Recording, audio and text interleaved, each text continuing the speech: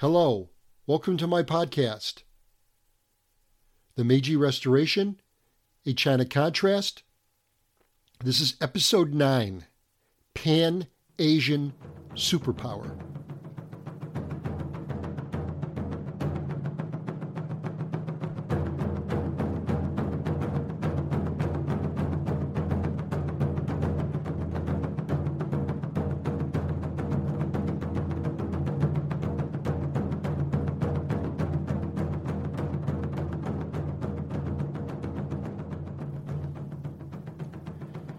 In my last episode, I discussed the Sino-Japanese War. It was a clear victory for Japan. And we learned that Korea was at the center of the controversy. And it would not be the last time Korea was involved. One of the prizes Japan obtained was part of the southern tip of the Liaoning Peninsula in China.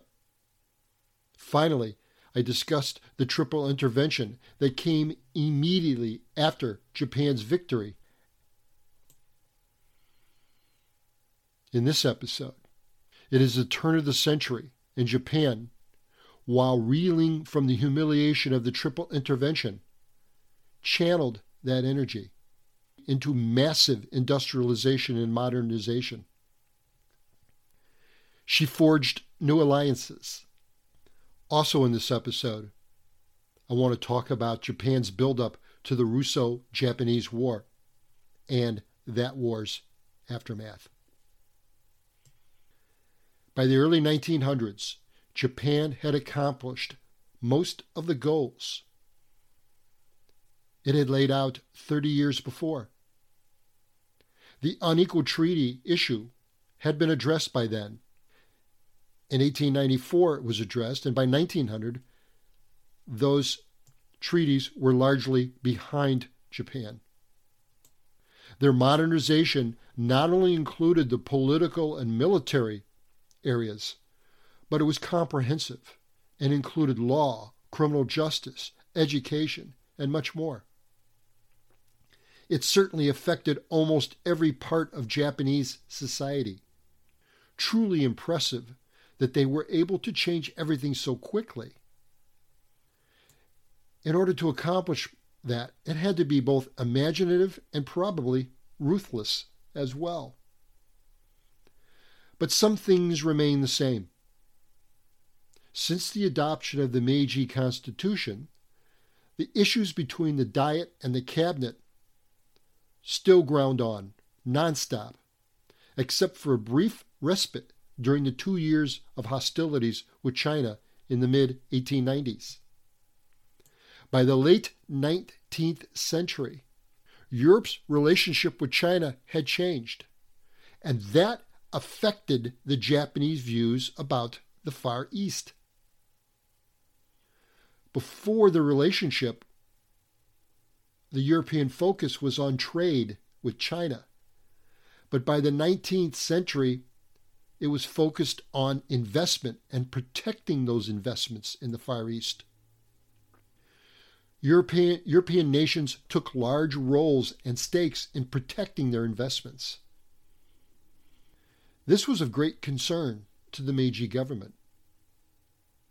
All these European interests might interfere with Japan's interests and national security, or, at the very least, make political maneuvering appreciably more difficult in that area. A good example of this was during the Boxer Rebellion in China in 1900. Japan had supplied almost half of the military resources necessary to protect and relieve the foreign legations that were under siege by the Boxers in Peking. This gave the Japanese good international credibility and an important voice in the Boxer settlement, the protocols, and the indemnification discussions. More importantly, the Japanese used the interaction with the foreign nations in the settlement talks to impress them. The Japanese had showed restraint, comporting from their execution of military assistance during the Boxer Rebellion. Japan, of course, shared in the large indemnity paid by the Manchu dynasty as a result of the Boxer Rebellion. But following the Triple Intervention, Japan foresaw an inevitable clash with Russia. Relations between Japan and Russia after the intervention were trending downward. By 1900, Russia was dominant in Chinese Manchuria. There were suspicions the Russians wanted to annex Manchuria. Russia was already building a railroad through that area. Japan saw all of this as a threat to it and Korea, and also a block that would prevent Japan from good access to the Asian mainland. Korea was a flashpoint, and the Russians were the igniters. I think everyone listening to this know where this is going. However, the maturity of the Meiji government became apparent. They had learned from the Triple Intervention fiasco not to go against Russia without good allies. And Japan found one: England. And it's ironic that these two island nations that dominated their respective sphere of the world would partner in this. England and Russia were rivals and had been for some time. So England liked the idea of seeing Russia involved in a Far East war. England also had, at that time, naval supremacy over the entire world. And it was happy to share that burden in the Far East with someone they could trust. Also, England shared Japan's opposition to Russian expansion. After all, the idea of a formal alliance between England and Japan took root in 1895 when England refused to join the Triple Intervention against Japan. England actually liked the terms of the Treaty of Shimonoseki. And Japan and England had cultivated a good relationship with each other, cooperating on Japan's modernization efforts. That relationship was further cultivated, working with each other in formulating the details of the Boxer Indemnity. Specifically, neither one of those nations wanted Russia to annex Manchuria. But there were also entirely selfish reasons that each country saw an alliance as a mutually good thing. England wanted Japan's support in its interests in India. In turn, Japan wanted English support in its interests in Korea. But neither of them were willing at that point to go quite that far. So for that time, the alliance discussions were tabled. Japan then decided to approach Russia a last time to determine if some agreement between the two of them would be possible. You have to acknowledge Japan's patience and careful maneuvering here. It certainly proves the Japanese had learned from the Triple Intervention debacle. Anyway, after some back and forth between Japan and Russia, nothing came out of those discussions. So, it seemed, an alliance with England would be inevitable. And after both nations dropped their Korea and India demands, on January 30th, 1902, the alliance between Japan and England was official. The agreement recognized that Japan had paramount interest in both China and Korea. Automatic support from England was not promised in the event of hostilities between Japan and Russia. Instead, each country remained neutral if either became involved in hostilities in the Far East. The alliance effectively meant that Russia would not be joined by other Western nations in a war with Japan. The English wanted the alliance to serve as a warning to Russia, but without directly provoking them. Indeed, the document was meticulously drafted and worded to avoid any provocation. One other thing, the alliance between Japan and England assured there would not be another triple intervention. The alliance was the first entirely equal military pact between a non-Western and a Western nation. In response, Russia sought alliances with France and Germany. And in 1902, a mutual pact was signed between Russia and France over the objections of China and the USA. Germany declined. The net effect of the Franco-Russo alliance was only that it meant France would not come to the aid of Russia with a war against Japan, as that might mean war with England. So the stage was now set for a showdown with Russia. Confronted with these details, Russia agreed to withdraw her forces from Manchuria. But not all at once, but in stages, at 6-month intervals. This seemed like a victory for the Meiji government. The first stage of the withdrawal was carried out as planned. The next stage, however, which was scheduled for early 1903, did not occur. And it became apparent to the Japanese that the Russians really had not withdrawn the first time. They had just merely moved around assets. At that point, the Japanese Prime Minister decided that he would meet with Russia and determine from there what to do.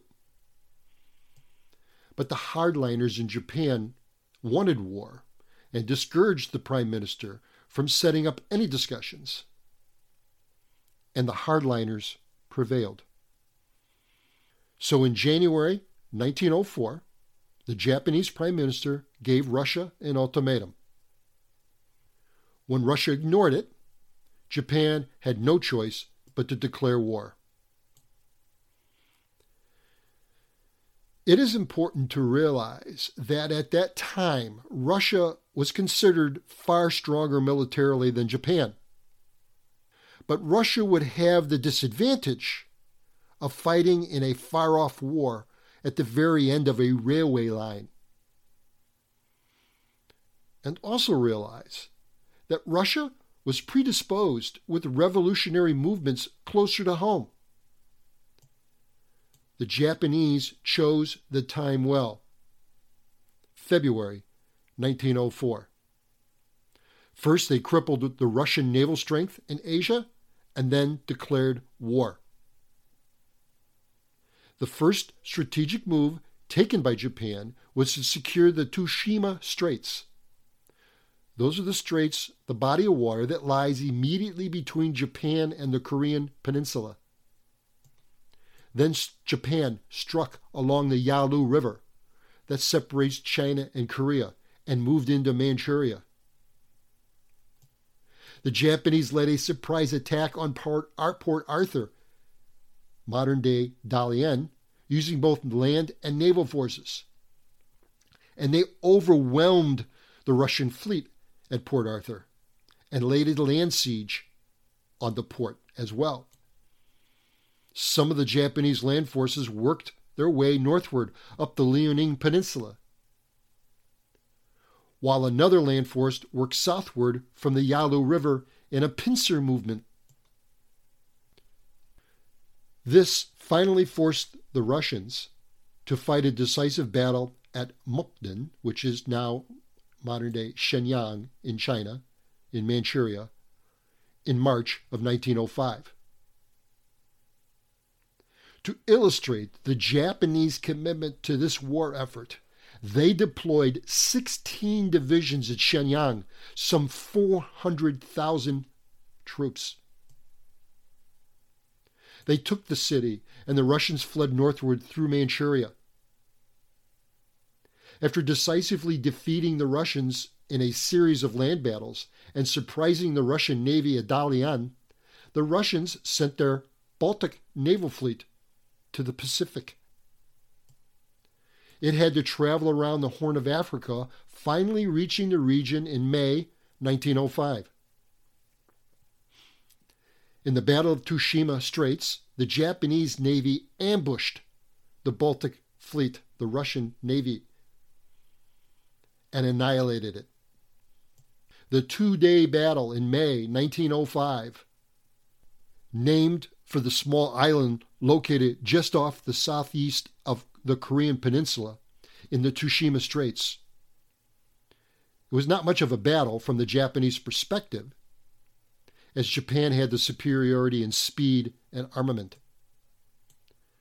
The Russian Baltic Fleet, while an impressive armada, was comprised of old ships, unserviceable, and untrained crews. The Russians lost 2/3 of their fleet. The war against Russia was short, but it was costly for both sides, and both sides were eager to make peace. Casualty estimates were altogether, on both sides, around 150,000 men, plus 20,000 estimated Chinese civilians. Now, this is a good point to add. The oddity to this war, that it was fought mainly in China and without China's direct involvement or stake in the outcome. Very strange. And for anyone interested in another perspective of this, I talked about this in episode 20 of my Season 1 podcast series on the Qing Dynasty. In any event, Russia's military resources were nearly exhausted and Japan had run out of money. So Japan reached out to the Americans for help in mediating a peace treaty. Then United States President Theodore Roosevelt arranged the details of the negotiations. He was honored to do so. He admired Japan's pluck and efficiency. The location for the treaty talks would be Portsmouth, New Hampshire, and they began August 1905. Japan sent as their chief negotiator a Harvard graduate. Japan was the clear victor, and it came to Portsmouth with stiff demands. She wanted, first and foremost, recognition of her supremacy in Korea. Russia had to acknowledge Japan's paramount interest in Korea. Japan also wanted Russia to transfer all of her interest in southern Manchuria to Japan. This included the railway they had been building in Manchuria and in Liaoning province. Japan also demanded that Russia cede to her the Sakhalin Islands that were immediately north of Japan. She also wanted a huge indemnity from Russia. Russia, however, strongly resisted the last two demands. A treaty was finally agreed to and signed in Portsmouth, New Hampshire. The treaty, of course, bears the name of the city where it was negotiated between Japan and Russia, and that treaty was signed on September 5th, 1905. It ended the Russo-Japanese War, And there are some really cool things about this treaty, in my opinion, that I think I need to mention. One, the treaty bears the name of an American city involving two nations in a war that America had nothing to do with and fought in a country also not a part in the war. Also, Teddy Roosevelt was awarded the Nobel Peace Prize for his efforts in resolving the conflicts, but he was never once present in Portsmouth during the peace negotiations. That's pretty remarkable stuff. The final terms of the treaty were that Russia acknowledged Japan's important interests in Korea, that Russia would refrain from military measures in both Korea and in Manchuria. Both nations agreed to withdraw from Manchuria, except for the lease at Dalian, and restore the area to China. Russia agreed to transfer to Japan its lease at Dalian and the adjacent territories. The transfer included any interest in the railway that Russia had. The next items in the treaty caused controversy in Japan. The Japanese wanted a large indemnity, and they wanted Russia to cede to Japan the Sakhalin Island. Theodore Roosevelt, however, had sided with the Russians, and so Japan got the south half of the Sakhalin Islands rather than all, and fishing rights in lieu of any indemnity. Apparently, Russia took a take-it-or-leave approach on the Sakhalin Islands and the indemnity, and Japan was just too exhausted to push the issues. The immediate aftermath for Japan was the treaty was criticized and denounced. The Japanese public was let down, and there was some rioting that occurred. Japan had spent considerable treasure, casualties, and other resources prosecuting the war. The indemnities would have soothed some of the costs of the war. Some Japanese even expressed their feelings of betrayal because Roosevelt sided with the Russians on the indemnities. Despite these failures and disappointments, however, the entire Russo-Japanese war campaign and the treaty that followed were grand accomplishments. For the first time in modern history, an Asian nation had defeated one of the world powers in a full-scale war. Japan now had a strong position in Korea and recognized rights in Manchuria. Add those to her control of Taiwan. If the Anglo-Japanese alliance signified the attainment of political equality, the Russo-Japanese War bolstered that even more. It also served as revenge for the Triple Intervention and elevated Japan as a true superpower in the Far East for the next 40 years. Japan, now an ally of England, was expanding its colonial empire. Most of us know what that portended in the next coming decades. Indeed, many experts have opined that the brutal nature of the Russo-Japanese War foreshadowed the global conflicts that would begin in less than 15 years. The losses and embarrassment at Manchuria further damaged the waning reputation of Tsar Nicholas II in Russia. Japan now believed it could lead the region into modernity and civilization. Japan could rightfully claim she was the leader of a new Pan-Asian alliance. In the next episode, sadly, it will be the last episode of this season 2 of this podcast series, but it will be jam-packed. I will summarize all that had happened involving Korea because it importantly defines the growth of Japan, or defined the growth of Japan. I'll finish out the Meiji Emperor era. And finally, the piece de résistance of this podcast series. I will answer the question I posed in the introduction of this podcast series. So thank you. It has been a pleasure.